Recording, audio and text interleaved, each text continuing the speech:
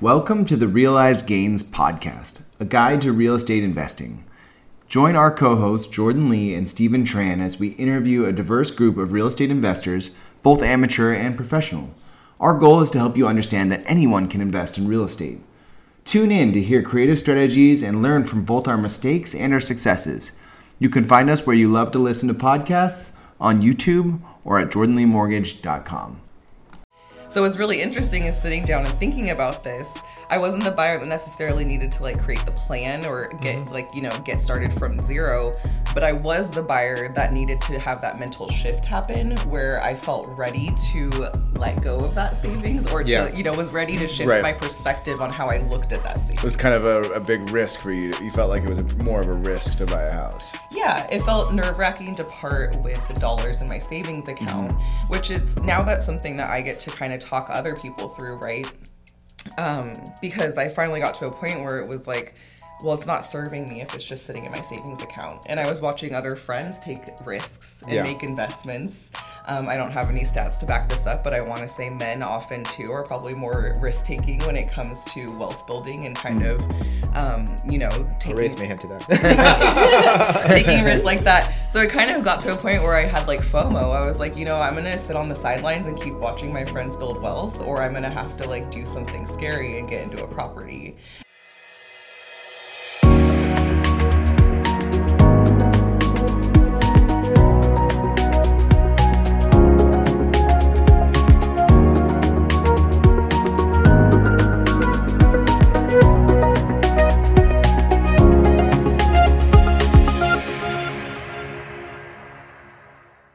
Hey guys, welcome to episode 33 of the Realized Gains Podcast. I'm Stephen Tran. I'm a multifamily and short-term rental investor.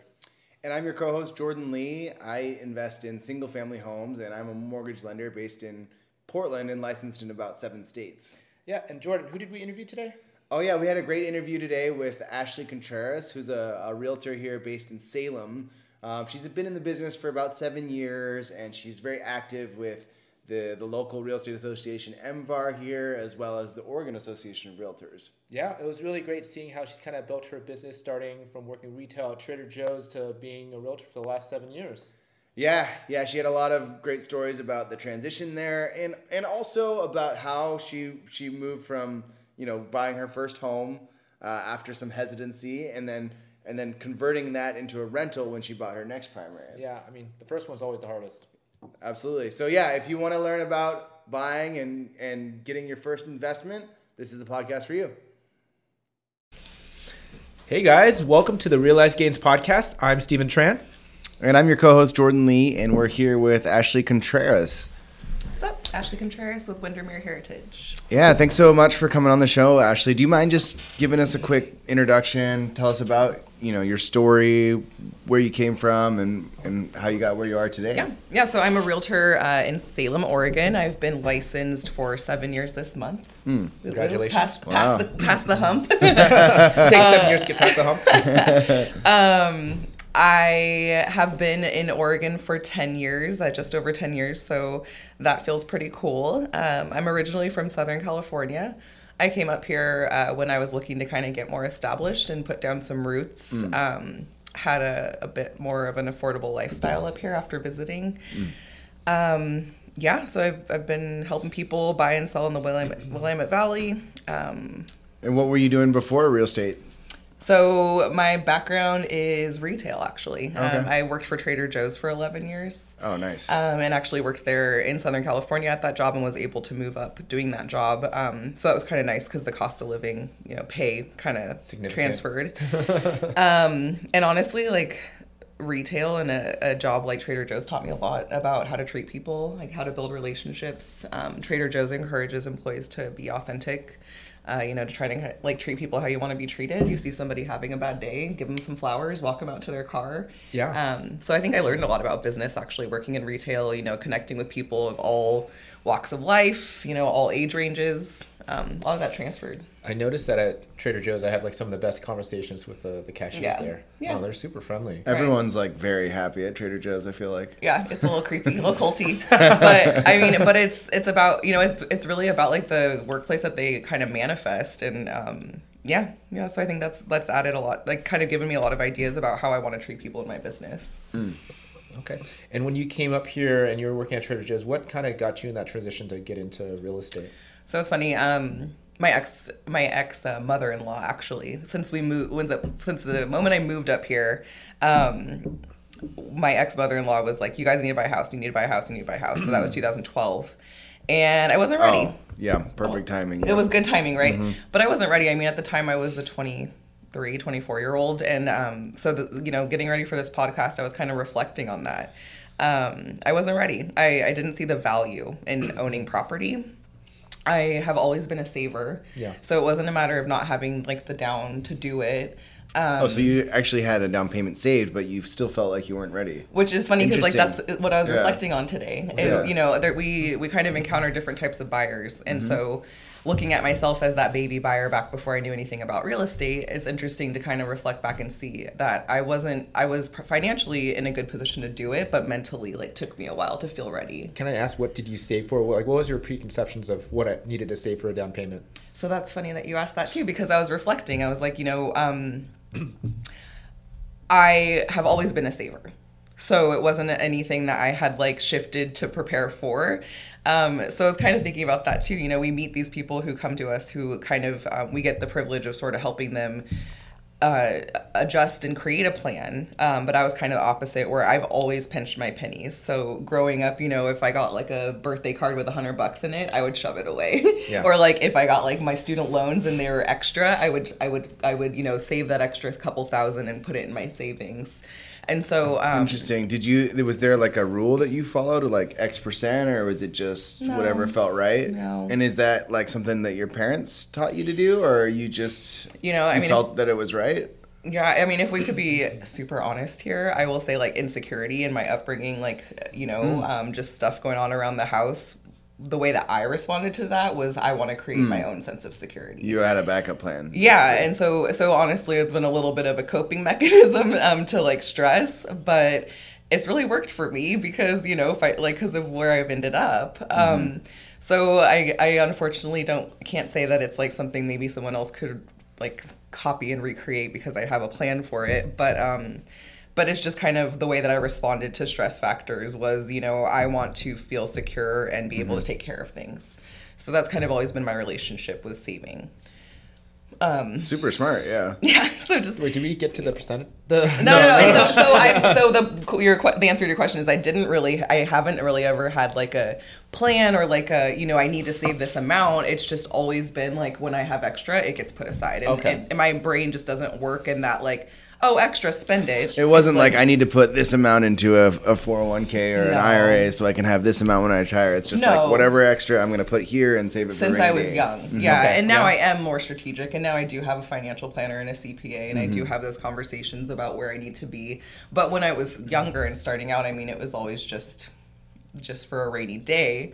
So what's really interesting is sitting down and thinking about this. I wasn't the buyer that necessarily needed to like create the plan or get started from zero, but I was the buyer that needed to have that mental shift happen where I felt ready to let go of that savings or to, was ready to shift my perspective on how I looked at that savings. It was kind of a big risk for you. You felt like it was more of a risk to buy a house. Yeah, it felt nerve-wracking to part with the dollars in my savings account, which now that's something that I get to kind of talk other people through, right? Because I finally got to a point where it was like, well, it's not serving me if it's just sitting in my savings account. And I was watching other friends take risks and make investments.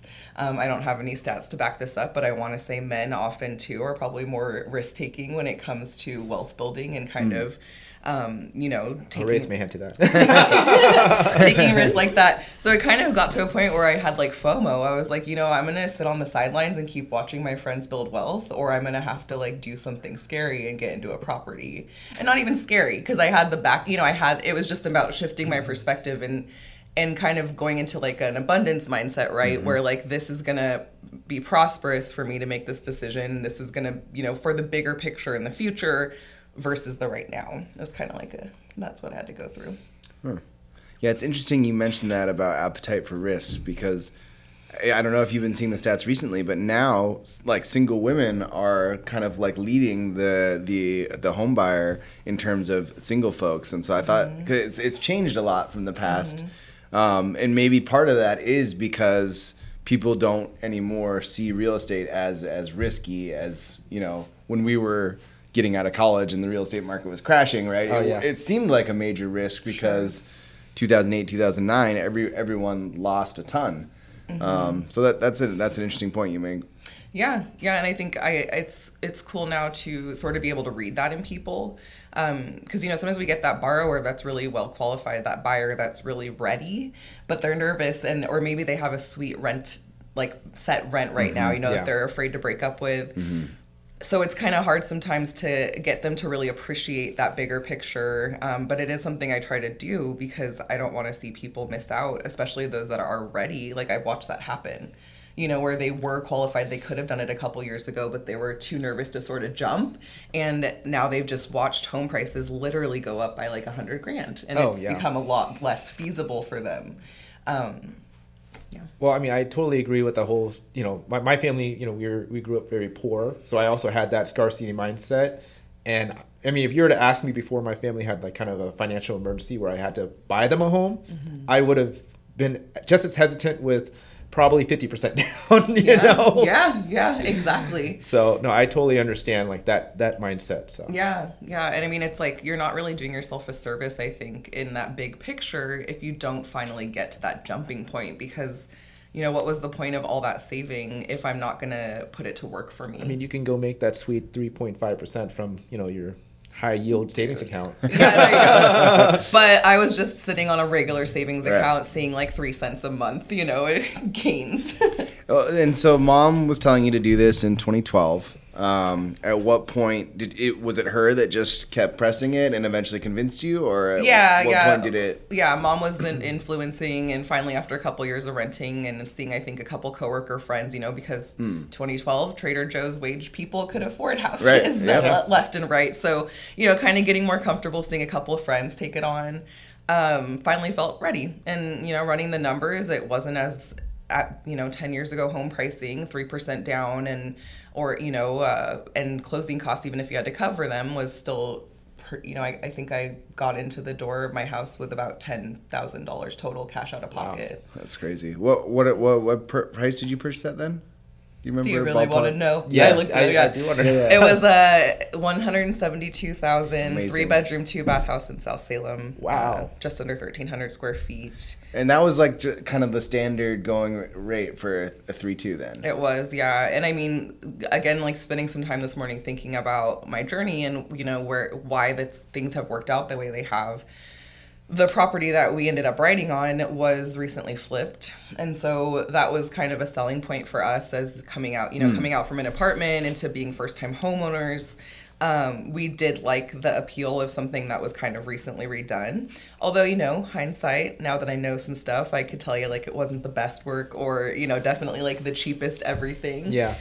But still, like those first time buyers getting into something, it was nice peace of mind for us to know that it had new roof, new siding, new drywall, new plumbing, new electrical, you know, so even still to this day, that property really hasn't cost me a ton. You haven't had to go in and do a bunch of major repairs. No. Perfect. Yeah. Just fun stuff. You know, paint, the landscaping, that kind of stuff. I mean, were you having a hard transition at the time with, you know, basically how much you were paying for rent versus switching over to a mortgage, or was it like comparable at that time? It wasn't too bad. I think at the time we could, again, prices, it breaks my heart a little to revisit because I know people these days struggle. But, you know, at the time we were running a 1-bedroom apartment for under $700 a month, and our mortgage was right around $1,000. Okay. And still is. So, you know, on that first property. So $1,000 didn't feel that bad. You know, it's all okay. It's hard to do that comparison now for a lot of It really is. A lot of my clients, especially when I push into Jordan and tell them, say, hey, figure out the numbers. Rent has gone up a lot for sure, definitely. But unfortunately, with higher mortgage rates and higher prices, it's not quite the same ratios that we're looking at anymore as it used to be. Because I mean, look, I wonder what the rents are in that similar apartment situation now. I mean, do you have a rough idea? I mean, I would guess 12 or 13, probably easily. Okay, so maybe 14. they've doubled, but then Yeah. mortgage payment is almost tripled. Sure. At that, close to it. I mean, because that home, what do you estimate the value is ballpark now? 375. Oh, 375. Okay, so So- probably not quite tripled. Yeah, no, Yeah. definitely Doubled. not quite. Yeah, But I do have that 2.5, home, yeah. I have that home rented for 2,100. Okay, so there you go. And I think I could sell it for 375 if I needed to. So that's a solid like $1,100 a month cash flow minus utilities. You Um, said $1,000 payment. So my mortgage is like 1,100 and I have it rented for 21. After paying property manager, I cash flow like 700 or 800 a month on it. And so something else I've been thinking about, is when we talk to our clients about these, like entertaining if they want to sell their property that they own or if they should go the renting it out route. Something I've noticed in having these conversations with people is they kind of need help sometimes, I think, deciding on like what the picture looks like. So sometimes people are really focused on that cash flow, which matters, if that's where they're at, if that's where they're tight, and if that's kind of what the benefit is to them. But I'm noticing myself right now reminding people when they're entertaining like selling versus renting out a property that they own, that people seem to forget like the equity picture and like the big picture, right? And so like my property, not only am I cash flowing on, but I'm also reserving the $200,000 in equity that I have there. Yeah. You have options, by right? having those tenants in it. And that equity is continuing to build along with those monthly, the cash flow monthly. And I think sometimes like people who are newer to the idea only focus on one or the other and kind of forget that like both are working for you. Yeah, and there's the whole point where your loan's getting paid down too. So eventually you won't have a loan on there. That's another type of savings too, right? That equity savings. So now it's different than a liquid, Sure. checking and savings account where you have the money ready to go, but you have options, right? You could sell, you could get a HELOC, you could do cash out refinance, you could trade. Yeah. Well, I mean, I like the idea if you live in it 2 of the past 5 years, you can sell if it's your primary for basically tax free up to what, $250,000. Yeah. So I mean, there's a lot of good options. Lots of that's the point, right? With real estate, is now you have options. Well, and it's kind of funny too, right? Because I avoided parting with savings for a certain amount of time, being nervous about it. But it's like once you do it and kind of get a couple years into it, it's like now I have even more peace of mind and security because of the equity that I have in that property, because of the potential I have to leverage that for me if I got into an emergency or, decided I wanted to jump on another investment. Exponentially that peace of mind has just grown over time. Yeah. No, and we were talking about cash flow, and I know me and Jordan had I don't want to put any names, but a client that was very focused on cash flow, and it's like, like cash flow can go away with one pipe, one burst pipe, Yeah. And equity, like I think it's just a harder to access piggy bank. It's kind of how I see it. So, Yeah, and in certain markets, like this one in particular is probably a better equity market than cash flow market. Yeah. Because, we do have clients that are like, well, what about the Midwest? And we always talk about, there's great cash flow there, but... Yeah, like I said, the one Slower major equity emergency build. can ruin all that cash flow you have. Those properties are not growing very much in value, at all. So it's, for me, that's a tough proposition, Sure. So, and I think most people make their money, in equity, to be honest, Yeah. And so you bought the home where you hadn't started as a real estate agent at that point, right? Okay. Yeah, so I was very new to real estate process, all of that stuff. Met my realtor because she was referred to me. She actually still works in this office with me. Oh, nice. And again, I was like 23, 24. So I just felt like a new little baby out in the world in general, and working with this woman who was in her 40s, who was, professional and kind of like would magically appear at a showing and then just, go off in her vehicle off to do other fancy real estate things. I honestly was like a little like mystified by her, and by kind of having that, coming from retail, I'm like working with this professional person. Who just sort of had this like mysterious career and lifestyle to me at the time. I've always been like A student type, I like going for the A. And so toward the end of our transaction, she said, I haven't said this to anyone very often, but I've been a realtor for 13 years, and I was wondering if you'd ever thought about doing it. Because she's like, you've been really detailed, very diligent. I would like call the plumber. Well, she straight up asked you afterwards. Yeah. Yeah, and we know in like volunteer leadership that ask is really big sometimes, or in kind of leveling up sometimes for us, it takes that ask of someone else to kind of point out something or maybe a strength that we have. So she asked me, and of course, because I'd been kind of like star-eyed looking at her the whole time, I was like, she thinks I might be good at this.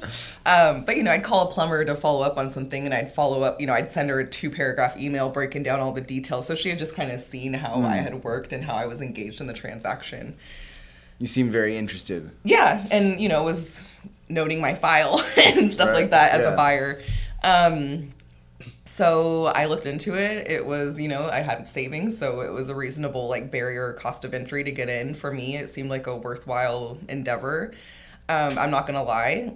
If I had known how hard it was gonna be, I wouldn't have done it. I'm really glad I was a little naive and was kind of like, study, get a license, do some stuff. Because drive a nice car, show up at showings, right, and disappear. Wear a blazer, it'll all work out. And so I had no idea, about what was involved in building a business, building a sphere, transaction to transaction. There's just so much we can get wrong, and I really value doing things right for people, and I only want to do things when I'm feeling competent and I could really serve people well. So I just got in my head a lot, being new and just feeling the weight of what we do. I don't take that lightly, the responsibility that we have to serve people well. So yeah, I was pretty hard on myself in the beginning, but like I said in the beginning, it's nice to hit that 7-year point because I'm feeling more confident these days. I said, it takes 7 years to get ramped up. I'm on year 2 and I'm like, oh. Just 5 more years. Just 5 more years. I was going to ask was there a point where you're just like, okay, I feel confident. I'm feeling like I'm ramping up. I can make a living off of this and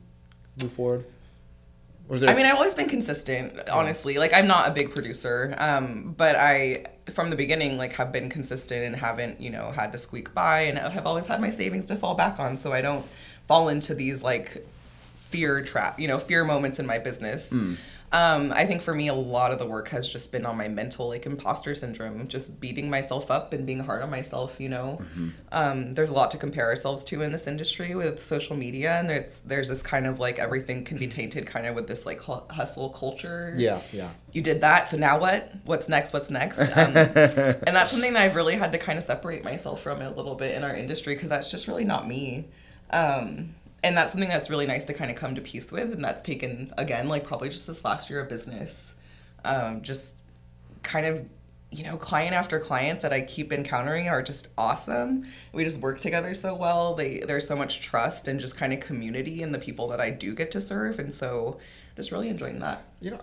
I think that's probably more basically your personal change, I tend to think, oh my God, my clients are getting easier and easier. No, I think it's more of us getting better and better at what we do. And I think as you get better, you kind of manifest what the ideal client that fits the culture of your business and how you want to work. I really feel that lately, and that feels really cool. Yeah, and I'll say too, obviously having your savings as a backup, like you said, not being stressed about your finances, that helps you be a true fiduciary. I know there's a lot of struggling realtors out there that do not have their clients' best interest at mind because they have to eat. So thank you for saying that. And I think, I was talking to a gal at an open house this weekend, and she's like, now I know you're kind of biased because you're a realtor, but what kind of things should I be asking a realtor or be looking for in a realtor, And at the end of our conversation, I kind of told her, I was like, what, at the end of the day, we pretty much all have access to the same tools. We're going to look at the same MLS system to send you listings.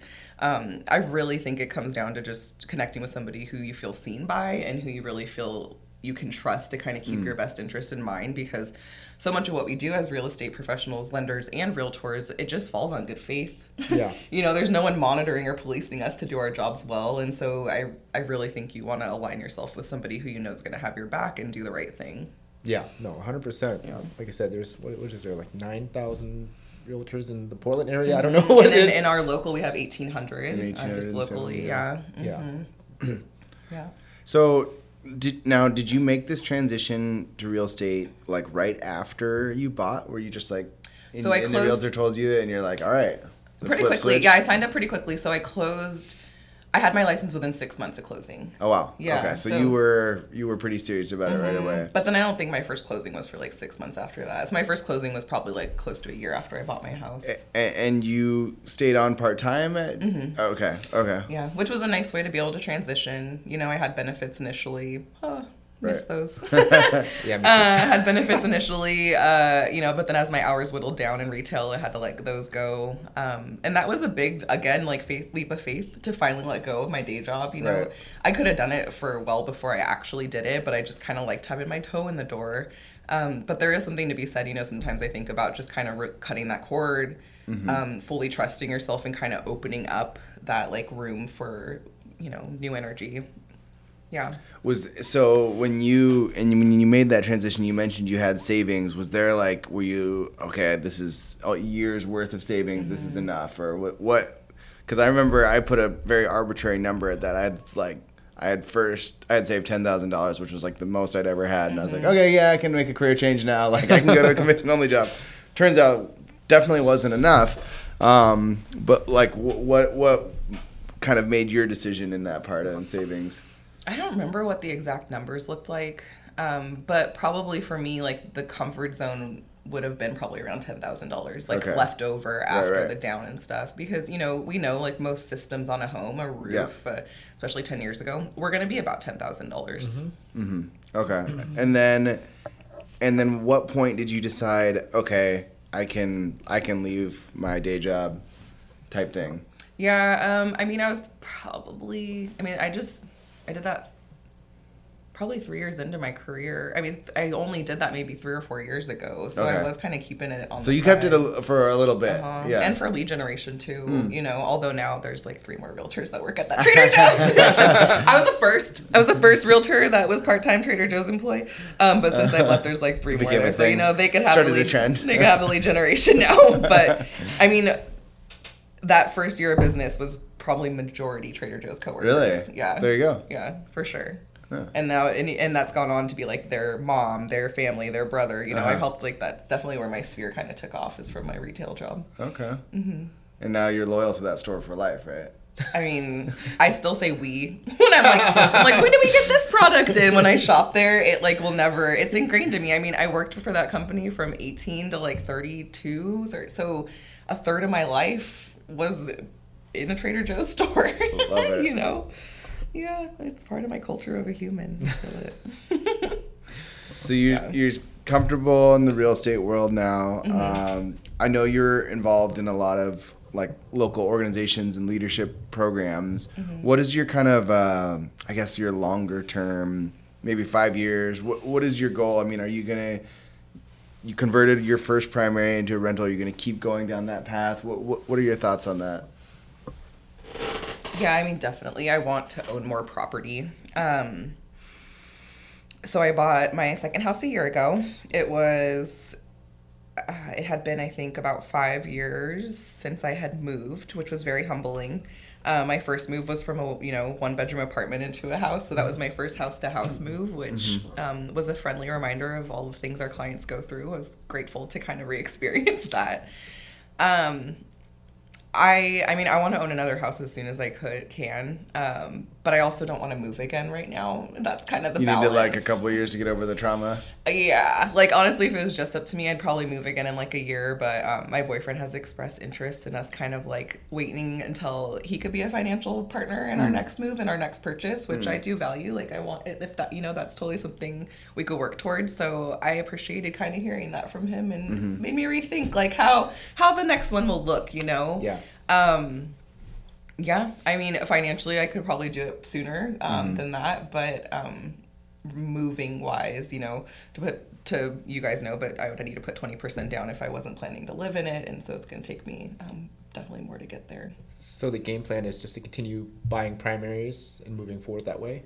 I mean, I'd like to own at least a few. I don't know that I'll do that forever. I think if not the next house, the house after that, I'd like to be like, I call it my big girl house, where I could like hang out for a while. I'm still, home, my second property I bought last year was actually 1 minute away from my first home. It's a very similar, like 3.2 square footage wise and stuff. So it's still kind of that like starter entry level. But realistically, like I could be happy there for a long time. Yeah. this house did need everything, where my first house didn't. So there's a little bit of like, you know, being a seasoned homeowner. Yeah, what made you feel like you could take that on this time? Knowing I had the financial ability. Yeah, just the savings and being able flow. to value the bigger picture and being able to see like long term what this property had to offer. I think because of my eye as a real estate agent now, I was able to like walk this property and see all the potential that it had. And I knew that I could get it for a decent price. And so, and I know that I'm keeping it for a long time, you know, so I have dumped in a chunk of money in my first year of owning this home that if I had to turn around tomorrow and sell it, I wouldn't get back. Right.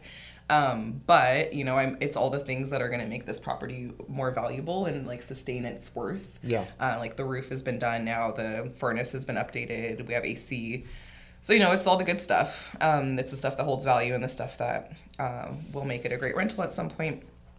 So. And I'm sure you have your list of contractors from your transactions over the years, right? Yes, I mean.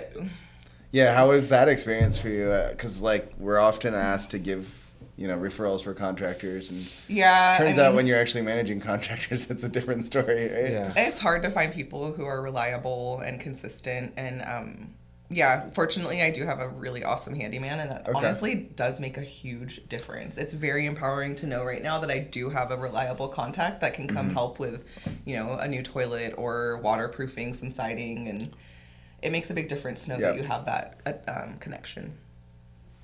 Yeah, no, like I said, that is definitely key. I've definitely gone through my fair share of not great contractors. I will attest to that, and it definitely, you know, obviously adds to the cost, you know, adds to the timeline, which adds to holding costs, so it can be very painful. I learned, you know, because this new property is the first where I've been hiring out work too. My first house, we painted the inside ourselves, and it was awful. I mean, the house looked like a tornado had hit it for like 3 weeks, and that just did not mesh with my anxiety very well. And so, the job you did wasn't no, the awful. job looked great. It was just the process of doing the it. process. Like I had fully underestimated, as we do, that, you know, I was moving my entire house. Yeah, not outside of the house, but it was still all had to be touched and moved. And the help that I had, you know, not hired, it was like friends that I was paying. They could come help for 2 days, and then they couldn't come back for like 5 or 6 days. So I was the one stuck in the chaos the whole time. You were just rolling everything, crying, painting the corners. Yeah. Oh. No, so you know, so what's been different about this new property too is that like I've gotten to that point where I recognize, you know, that I can't, that it's just not going to happen if we try to do it ourselves, or, you know, it's just not possible, or it's not going to work for the timelines for getting moved out and getting tenants into the new place. And so this was also a learning curve on this one for like hiring people, you know, getting estimates. It's kind of interesting because there are things that like my clients I've been helping do for 7 years, but now I was doing it for myself. Yeah. And it's, not as straightforward as you'd think. Like 3 people show up to give you a bid, only 2 respond. And then one of the contractors like I chose for my interior paint, I was really disappointed with the quality of the work that they did, you know, so I super felt like I'd overpaid for something. Yep. Yeah. So there are just things like that we're learning. It's like, curves. do you want to fight them, or do you want to just like take care of it and not, you know, and you're kind of in energy? you're kind of in that crunch mode where you're like, you just have, you know, you have so many moving things that you just sort of had to like get to the finish line and get it, you know, so there's been interesting kind of going through all that too, like sort of managing, like we had to try to have interior paint and some other like interior projects done, and it all had to sort of happen in certain ways. And because you're living there, right? We were trying to move in by a certain date. So it was like, you know, trying to get what was it, baseboards had to get put in before the painters could be, you know, and just kind of getting everything lined up. So. And they're all different handymen, right? Contractors. Yeah, the handyman doesn't do painting. Right. Yeah. So it was like, this had to be, you know. There's an order of operations. I always go ceiling to floor, you know. Yeah, it's a pain. Just trying to coordinate everybody and their availability and. Yeah. Right. Yeah. So that's been my first house was sort of set it and forget it. This house has been more like, okay, like prioritize and kind of plan and tackle. So it's kind of been interesting to like kind of prioritize and decide what to do when. Do you have obviously a favorite between the two? Obviously, you know, you're adding a lot of value and equity by fixing up a home, and the first one's ready to go. Obviously, that's made a ton of equity just by sitting. But do you have a like a favorite or a game plan moving forward there? Like which approach I would like better moving forward? Yeah.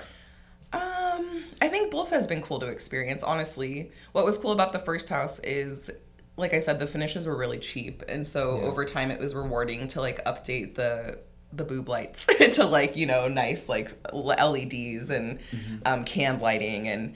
And it felt, as a new buyer, it didn't feel super intimidating because it was like all pretty Stuff fresh. that you could take on. And it was like, you know, take off and replace, like easy patching, you know, repairing stuff. So that was fun, like, and especially from that mentality of a new buyer with, you know, really, really new to homeownership, that was nice peace of mind. It kind of felt like moving into a fresh, clean apartment because it was just remodeled. Yeah. I wouldn't have been comfortable doing what I'm doing now then, you know, taking on a house that needed like new toilets, new bathroom floors, you know, it's funny how adaptable we are.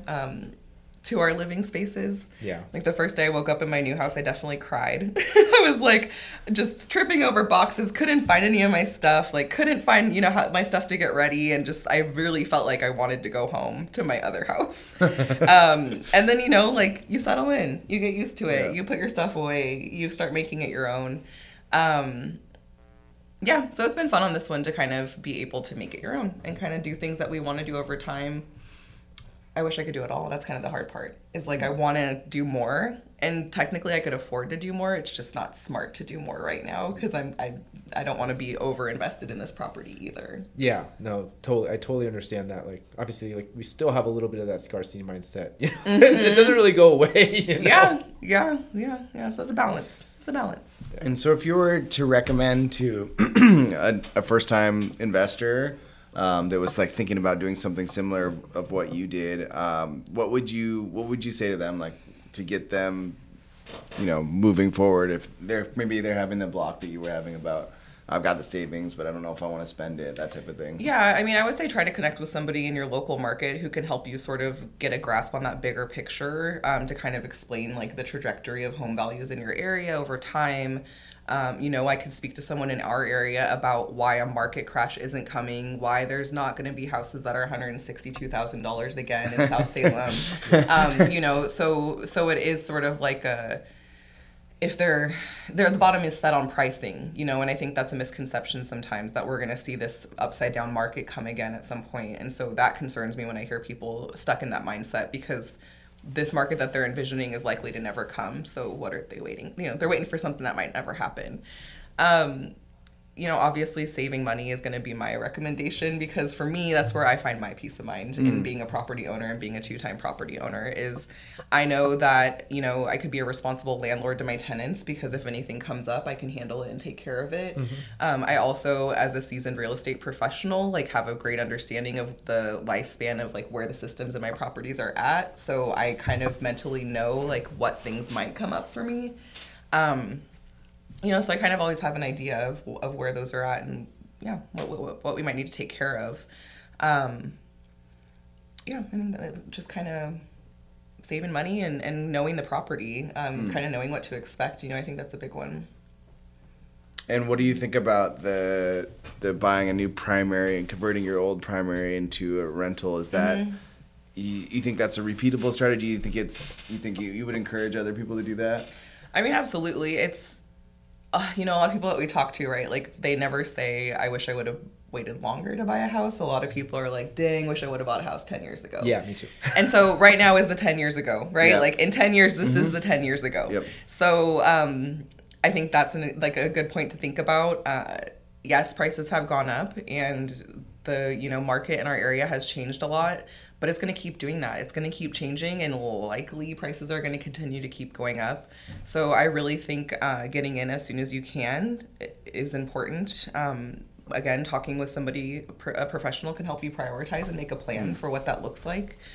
I know some people might feel discouraged or like it's not realistic for them, but you really don't know unless you've kind of sat down and looked at what you can do with your finances. So I'd say like you at least owe it to yourself to have a conversation with somebody like Jordan who can help you like look at it, you know, and decide before you just close the book and decide it's not for you or not possible.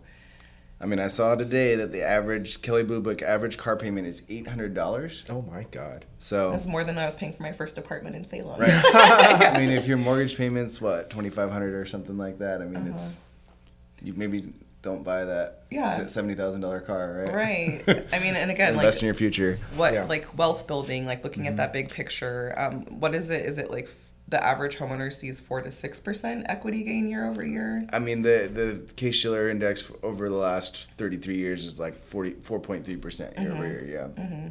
So I mean, that's not a bad return, on your investment. That's just on the equity too, right? Oh yeah. That doesn't count rents. Mm-hmm. I mean, I in this market with how high our mortgage payments are with the interest rates, I had to push patience with the people who want to buy the primary and then rent it out the next year and move to the next one, because it's probably unlikely that the rents are going to surpass that mortgage payment right away. But still, I mean, if you had to put a little bit into your mortgage, your tenant is paying probably most of your mortgage and adding to your principal, and you're adding also a little bit to your piggy bank. So you're growing in equity. Your rents will grow up, and your principal. Even though if you're not cash flowing, there's still a portion of that payment that's going to your principal. Right. You're paying yourself. So. Exactly. Right. So I have to push that, like I said, long-term thinking in this type of market. So. Yeah, and it's an appreciating asset, unlike your Escalade. Right.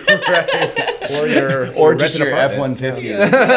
Now $70. Your F-150 Raptor. Yeah. No, and I think you're right. I mean, we're definitely in this market. It's only responsible of us to remind consumers, that it is about the long game. Something that you buy today may not be rentable, like cash flow for a couple years, depending on where you land. And so I try not to overpromise anybody that that's going to be like their picture 6 months from now.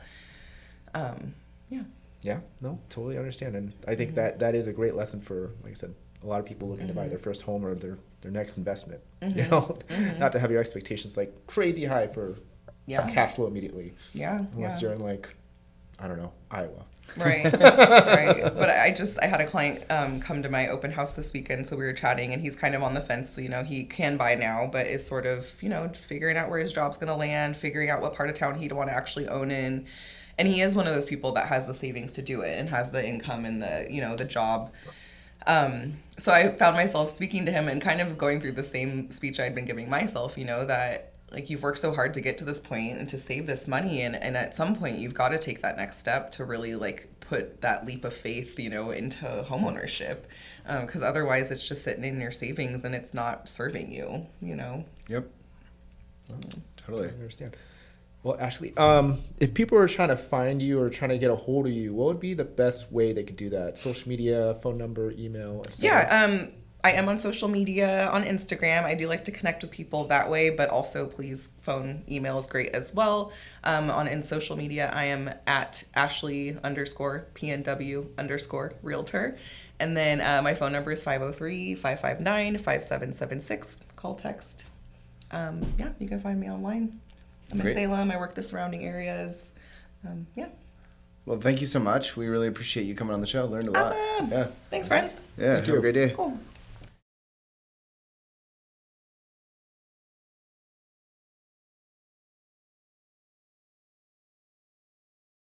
Thanks for tuning in to the Realized Gains podcast. If you have any questions for our co-hosts or guests, don't hesitate to reach out. You can find us on Instagram, Facebook, YouTube, or at jordanleemortgage.com.